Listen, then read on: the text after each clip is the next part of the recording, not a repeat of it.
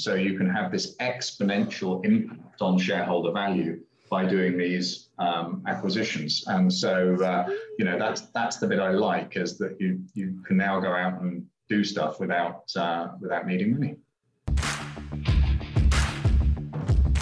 Welcome to Monday Mornings with Michelle, the new business podcast. Whether you're kicking off your day or kickstarting your business, Michelle is going to kick your ass into next week with the essential fours: strategy, systems, support, and state of mind. Now, welcome to center stage, Michelle Nedelec.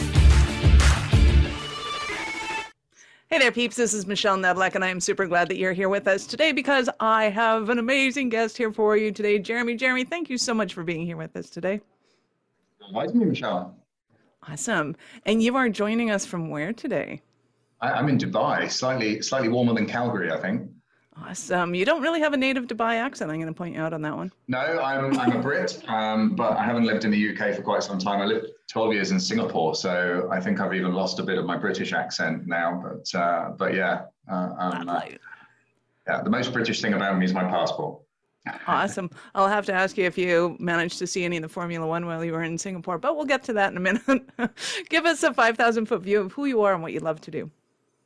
Yeah, so look, I'm an entrepreneur, born and bred, started at a very young age, and left school at 15 to pursue an entrepreneurial dream that ultimately collapsed around my ears when I was 19, which was a good dose of humility at a young age. I think it was quite a valuable experience. And do you know, I was having lunch with somebody today and actually said the biggest thing that taught me was that when you're running a business and you're in trouble, it feels like you're on a tightrope. And that experience made me realize the tightrope is only 6 inches off the ground.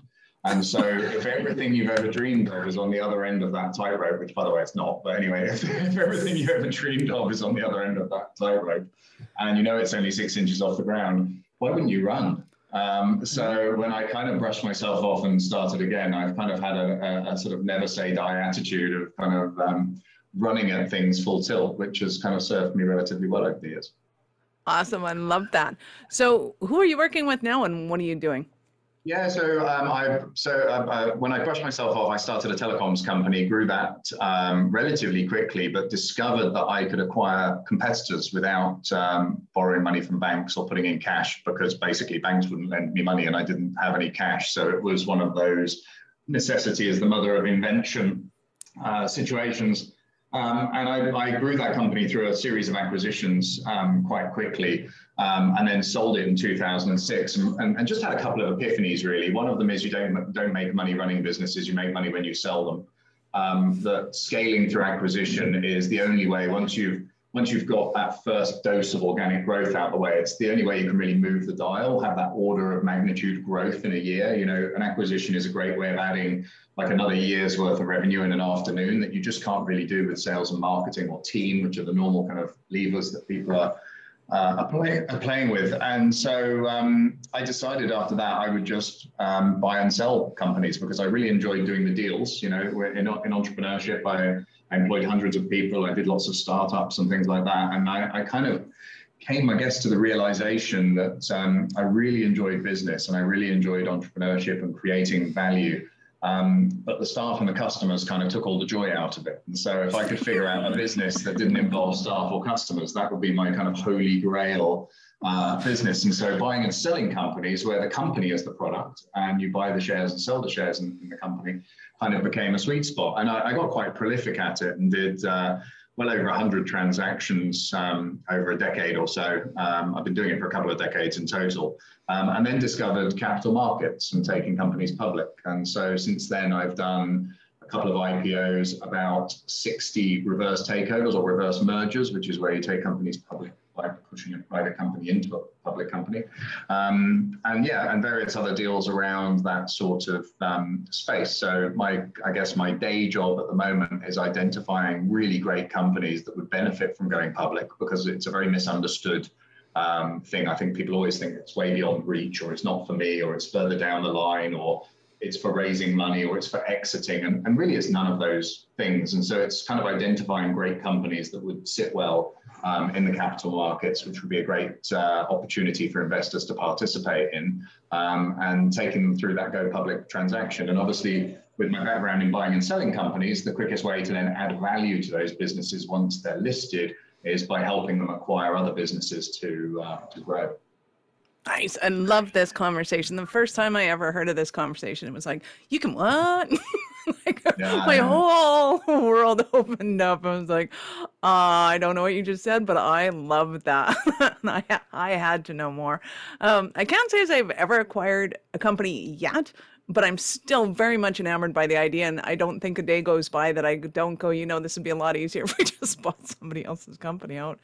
So, so I think the really big epiphany for me was this, having done startups, there's kind of there's kind of a no man's land or a lost 2 to 3 years at the beginning where you're, sorting out the website, the logo, getting your first customer, perfecting your product, all of that kind of stuff. And then you kind of get your inertia and it starts to kind of take off. And I guess buying a company, you just cut that 3 years out, and you've only got so many of those 3 years left in your life. There's only so many times you can do a startup for your mental health, I think, as much as anything else. So buying a company, I think, is a very useful way to just run the last 10 yards of the marathon, but still get a medal.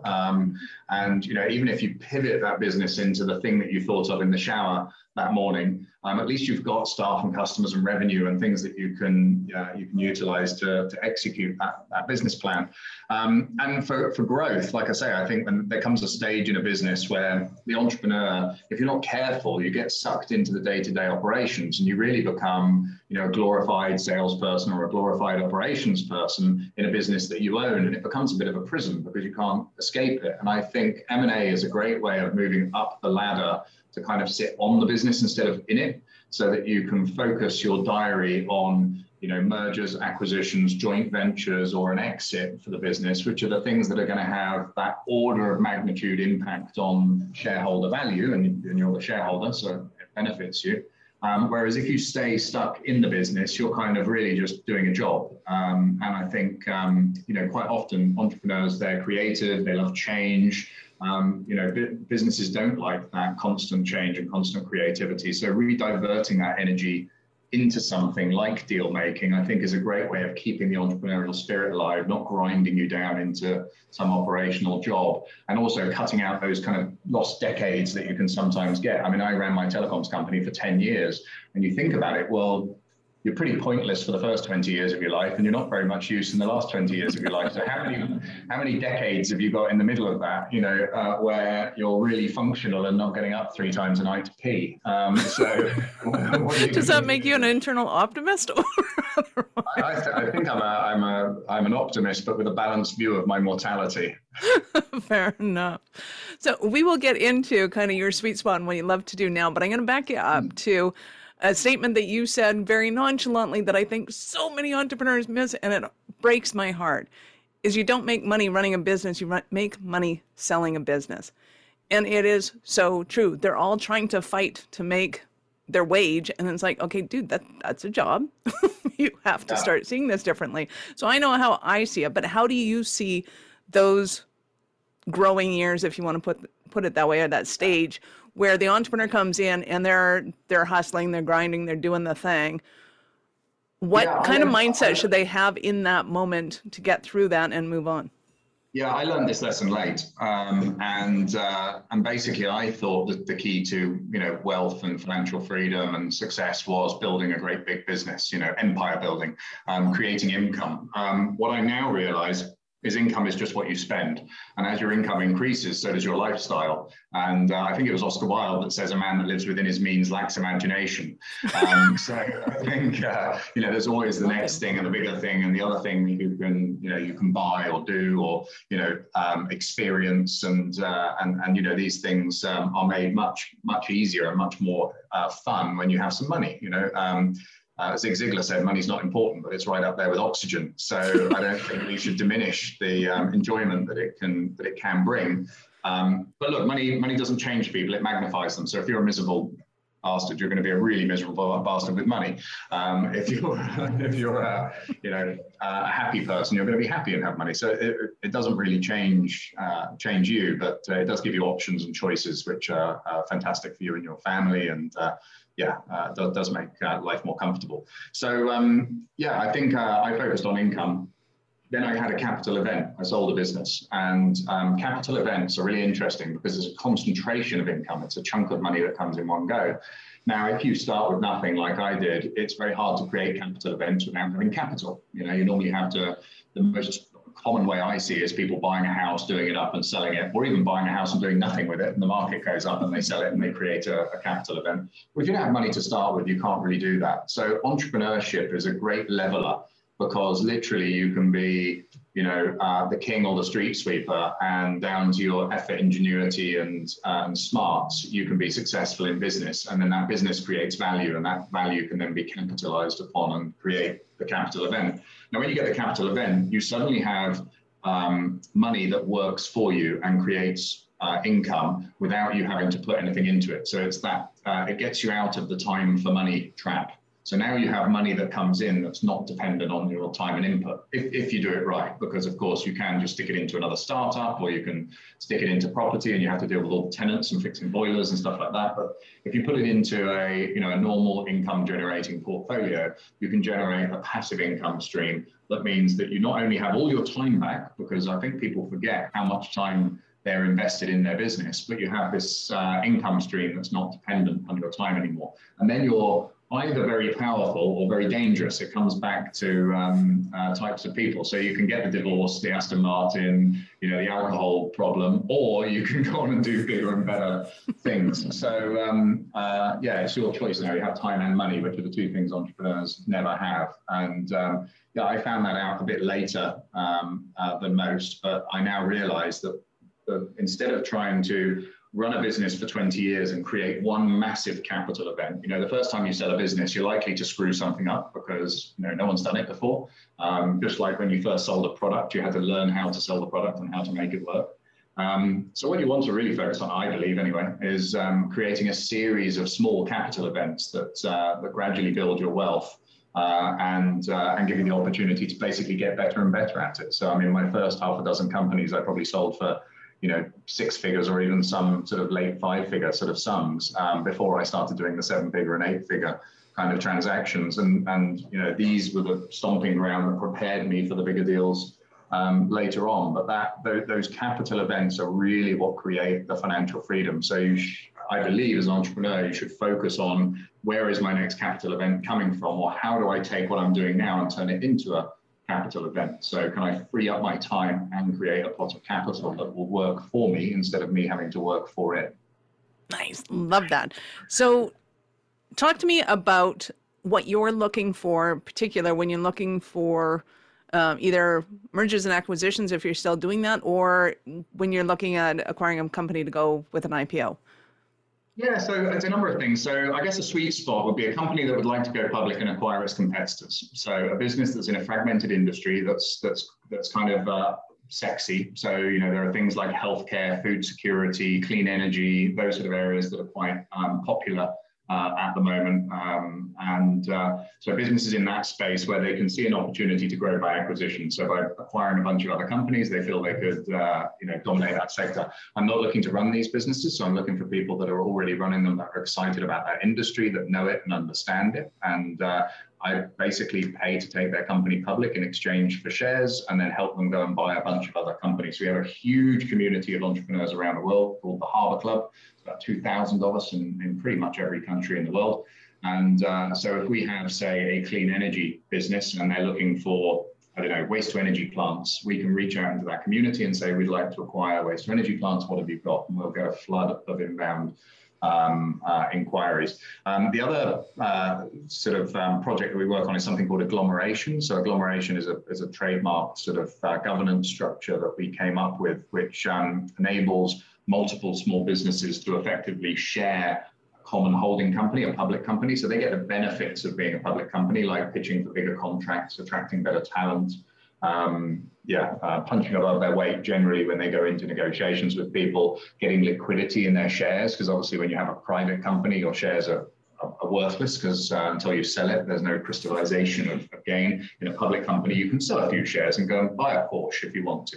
So it gives entrepreneurs a whole bunch of freedom, as well as a platform to help them grow their business. And agglomerations tend to be perhaps the businesses that wouldn't be sexy enough to go public on their own, or maybe they wouldn't want to go public for all the scrutiny and everything you get as a public company. So they join one of these sort of umbrella organizations, which give them the benefits without perhaps some of the traditional headwinds. And they're the two main areas that I focus on. So for example, we have a company called MBH Corporation, which we listed in 2018. That's an agglomeration. 28 amazing small businesses have joined that group so far in the last 2 years.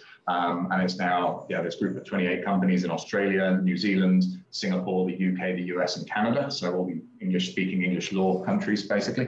And then we just listed a clean energy company called CMG Cleantech. It's listed on the Paris Euronext Stock Exchange. And that's a battery, solar, and hydrogen fuel cell company. And again, very acquisitive in the clean energy space. That's relatively new. It's about 200 million market cap so far and growing quite quickly. Really a really exciting business. Fascinating. Okay, one, I have to start following you from, if nothing else, a stock perspective. And two, so are these conglomerates a mix of, I'm assuming, all similar companies, if not same but different? So the clean tech business is focused on everything in the clean energy space, but actually MBH is kind of like a mini Berkshire Hathaway type of model in that it's just great businesses that have good cash flows, are very well established. The average age of a company in that group is 23 years old. And we have everything from, we have a real estate business, a construction services companies, we have education businesses, we have transportation businesses. So it's a real mixture of different types of companies in that 28 companies, but they tend to form in verticals. So you have one vertical with several companies in the same sector, and obviously they find synergies together. But you'd also be amazed at what synergies they find across the different verticals as well, ways that they can collaborate and improve opportunities for everyone. Entrepreneurs put together in a room is a magical thing to behold. It's I often joke it's like putting two cats in a bag. You end up with kittens. Little businesses running everywhere. Yeah, exactly. Just can't stop ourselves. So hopefully they don't scratch your eyes out. Yeah. Exactly.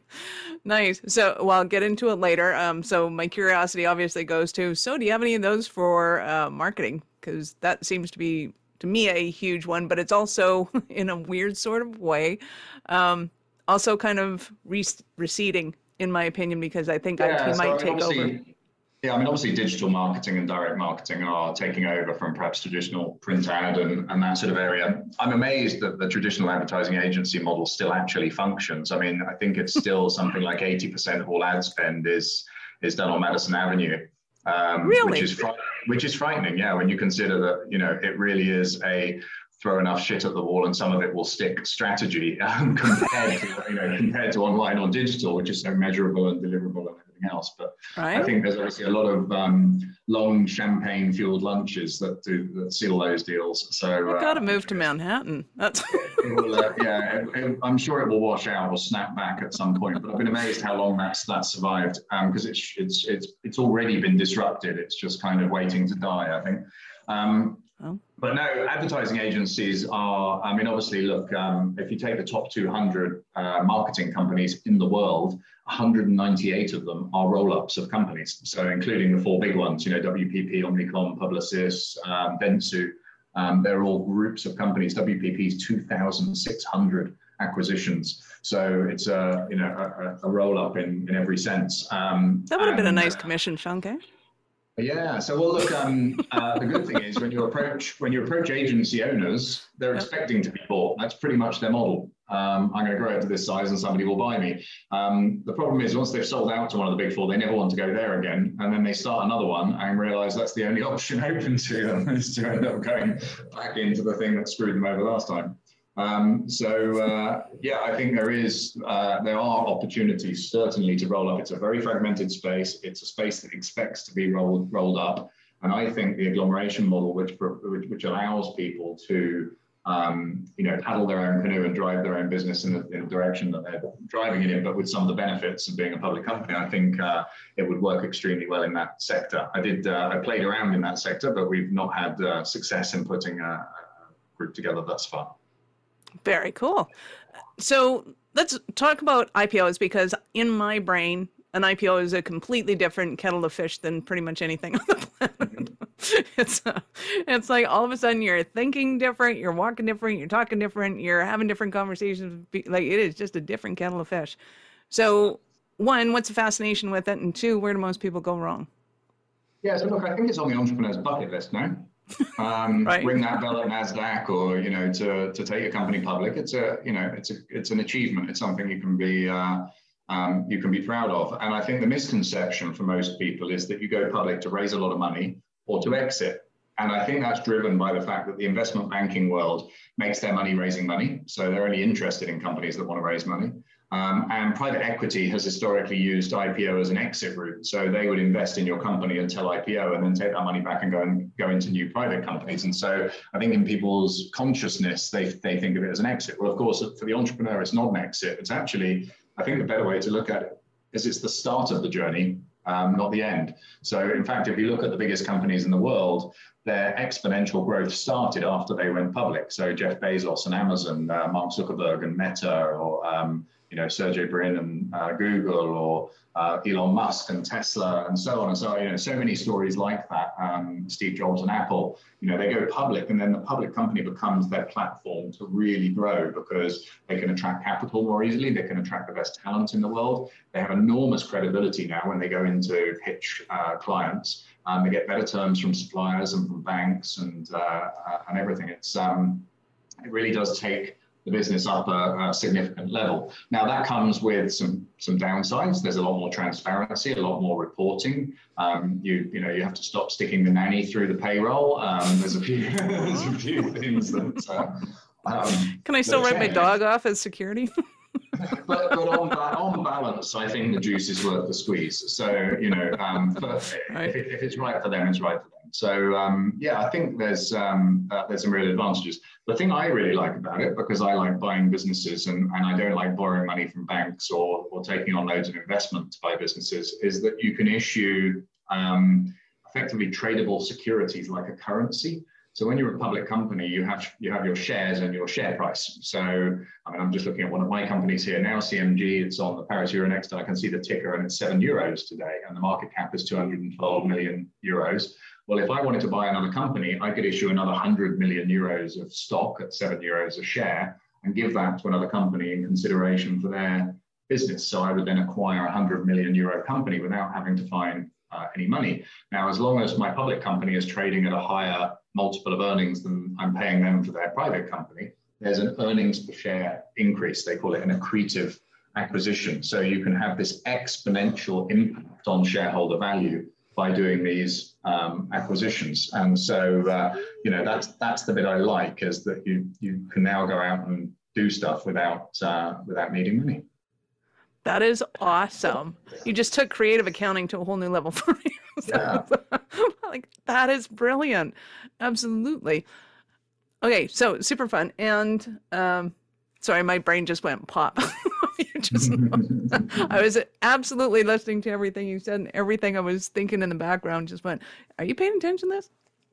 You're just making your company public mentally. You're right. It's like, I'm already ringing the bell. I'm totally there. So give us a Cinderella story of one of the companies that you're working with.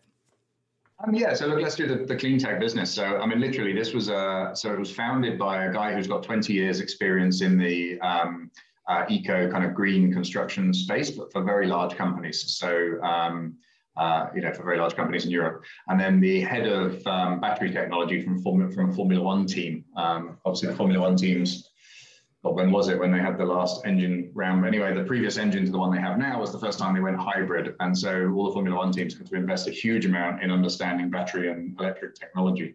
And so they've created this amazing technology suite, which is a hydrogen fuel cell, a solar canopy that you can put pretty much anywhere, and using this battery technology, so they can replicate things like the Tesla solar roof, but for half the price and 30% more efficient. They can create off-grid charging solutions, off-grid power solutions for things they're doing. For example, right now they're changing all of the signal points on the Saudi Arabian railway which currently all run on diesel generators that just chug away 24/7, spitting out carbon dioxide in the middle of the desert. They can put in these little boxes that have no moving parts, that almost never need to be serviced, that will run the power on those lines for the next 40 years. They've got some really, really cool solutions. So we took that company public in November last year on the Paris Euronext. So far, obviously we're aiming to identify other companies that we would acquire into that business. So far, lots of people are buying the shares and trading it. It's called CMG Cleantech, the ticker's MLCMG, for anyone that wants into that kind of thing. It's a really exciting opportunity.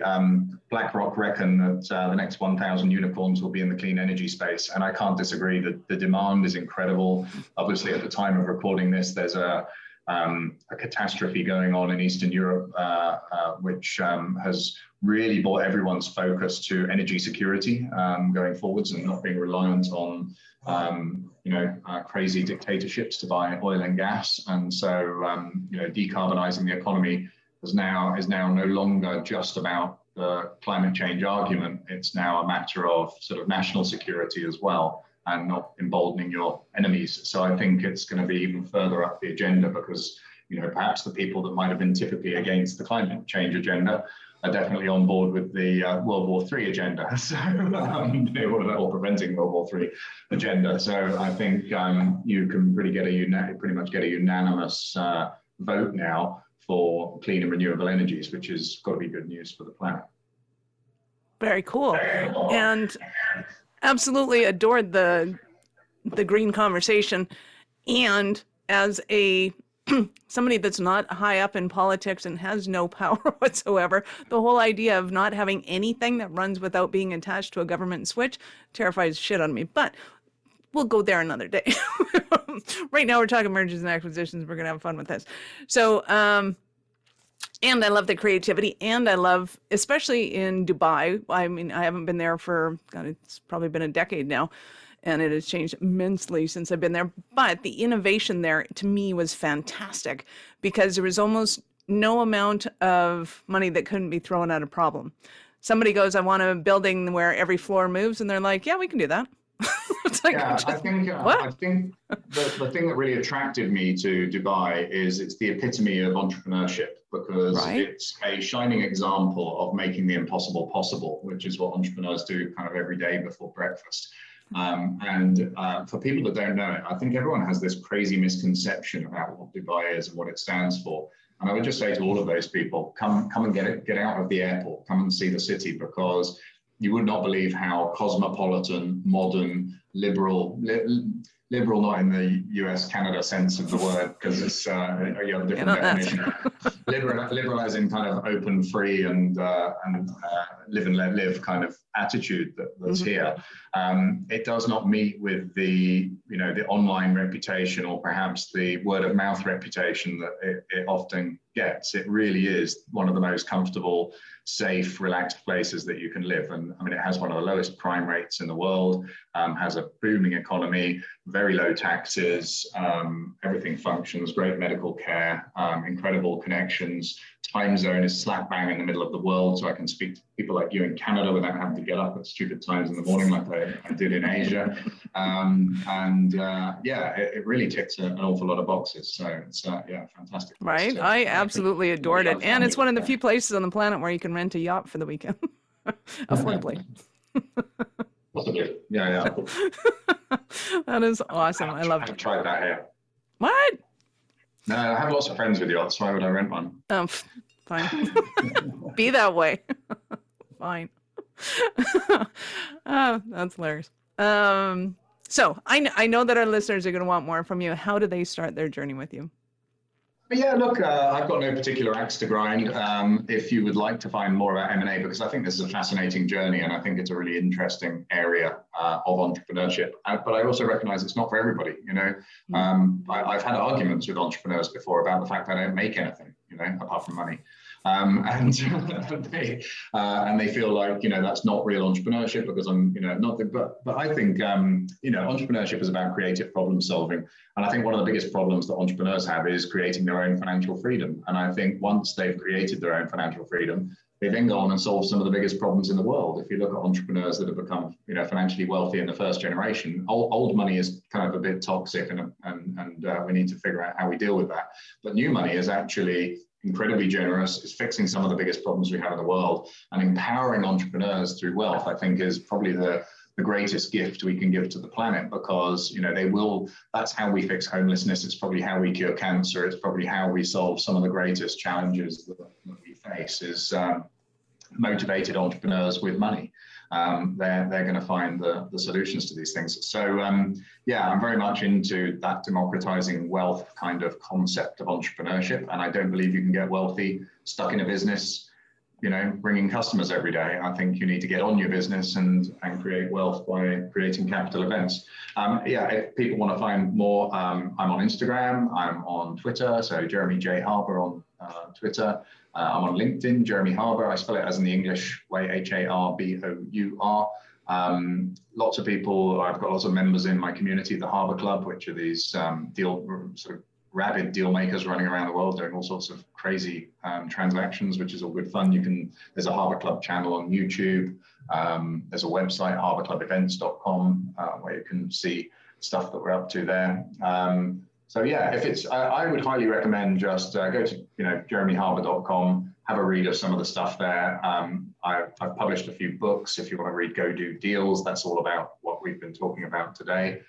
There's another book called Agglomerate, From Idea to IPO in 12 Months, which covers some of the Go Public stuff. Just read and research a little bit and see if it's something that gets you excited. And if it gets you excited, then you can dash down the rabbit hole. If not, then go back to the 4-hour work week or whatever you were reading before. That's awesome. So I did want to ask you, who are your favorite clients, or what are you looking for right now in a potential client? Like, what's your absolute sweet spot? Yeah, there isn't really. So the great thing about doing deals is that people always ask me what's my favorite deal, and of course it's always the next one. It's a bit like a cocaine addict, I guess. They're waiting for the next one and the next one and the next one. And it's exciting from that perspective, because you're always doing something different. You're dealing with different people. You're learning different things and understanding different industries. And so I love that dynamism and change, and I love solving problems. So businesses that are doing more than $1 million a year in profit and in a really interesting place are very interesting to me, because I can help them grow. I can help them go public and help them do stuff. That's pretty much my sweet spot within the Harbour Club community. I mean, I don't get involved in sort of the sales side of that, but certainly, entrepreneurial people, they don't necessarily need to be entrepreneurs, but entrepreneurial people who are looking to learn how to do deals and execute deals for buying private companies. And the focus we have there is, how do you buy companies without bank loans or loads of lawyers' bills or loads of cash up front. So it's creative deal structures. For people that want to find out about that kind of stuff, then they should reach out, because the Harbour Club community is a really great group of people, and it's a very collegiate and collaborative place. And so, it's not one of these things where we keep selling you stuff and there's all these upsells and gold, diamond, platinum clubs and things you can join. And it's just a single membership for life, and an online community, an app where everybody collaborates. And we do live events and things. I just did one in London. We have one in Boston coming up, actually, so not so far from you, where we call them Deal Fest, which is where we get 3 days of case studies from members going through deals that they've done, what went right, what went wrong, all the warts and wrinkles. Fantastic networking. The one in London, I think it's the first live event we've done in a couple of years because of COVID. So the bar action was pretty full on. I had to turn in quite early every night because it was everyone was quite excited to be out in public, I think. Right. The whole world let loose. I did tell them there's a law of diminishing returns when you're in the bar, because it starts off with networking and very quickly moves to not working. Yeah, exactly. And any networking you had done, you probably forgot what you had done. Exactly, so that is a moot point altogether. That's no fun. You have been awesome and amazing, and I absolutely will have to have you back because I think there's so many areas that we can go into this, and entrepreneurs need you, and you're preaching to the choir. I personally think that the way to get the mass population to empower themselves and start taking control of issues that are going on is quit listening to propaganda and start becoming an entrepreneur and start solving problems. So absolutely. Love. Yeah, so look, I'm telling people all the time as well, don't get lost in, look, politics makes you angry. Don't get lost in politics. Don't go on rants and just focus on yourself. Get on with life, get on with business. And you can still be angry about that shit. Just don't waste too much time. Exactly. Unless you're a politician, there's just a fairly soon. Well, you don't have a bottle under the desk? Come on. No, it's downstairs, unfortunately. Oh, fair enough. So you alluded to it earlier, but I would love to know a little bit more of the story. Is at what point in life did you know that you were that special kind of crazy enough to think that you could become an entrepreneur? I did it from scratch. So 7 years old, I was cutting flowers down in my mum's garden and putting them in jam jars and trying to sell them outside the front door. So it was something genetic that was in there that just meant that I was really, not destined for anything else. So it was definitely, I think, a nature, not nurture scenario. That's so cute. My son did the same thing, and I'm like, I hope that those are either from our garden or from the back alley, not from other people's gardens. Yeah, no, they might not be happy about that. It put my parents in a very difficult position. Do you chastise or do you, encourage? It's quite it's a tricky one, isn't it? I now know being a parent, they had no fucking idea what they were doing because I don't. It's one of the things, you have infinitely more respect for your parents once you have kids. Because we've got Google, so when one of ours goes blue, we can Google it. When back then they had nothing. We just look at them and go, "Stop it! Stop! I don't know what you're doing, but stop it." I hope you don't die. Awesome, Jeremy. You've been fabulous. Any last words for our peeps? No, look, just get out there and take action because it's all well and good listening to great podcasts and things like this, and information is key. You've got to always be, nurturing yourself with new information, but action is the differentiator. So getting out and doing something, I just highly recommend. Awesome. Peeps, this is Michelle Nedelec. Thank you for being here with us today. If you know anyone who would make a great guest for the show, or if you have a question or topic you'd like me to discuss, reach out to me at michelle@awarenessstrategies.com or LinkedIn or Facebook. I'd love to hear from you. Thank you for listening to our show. I'm all about being a resource center for entrepreneurs to give them the information and the support that they need to make it in business. As such, the notes for this show can be found at our website at awarenessstrategies.com/blog. Be sure to subscribe, give us a rating. I like 5 stars personally, and share with your friends.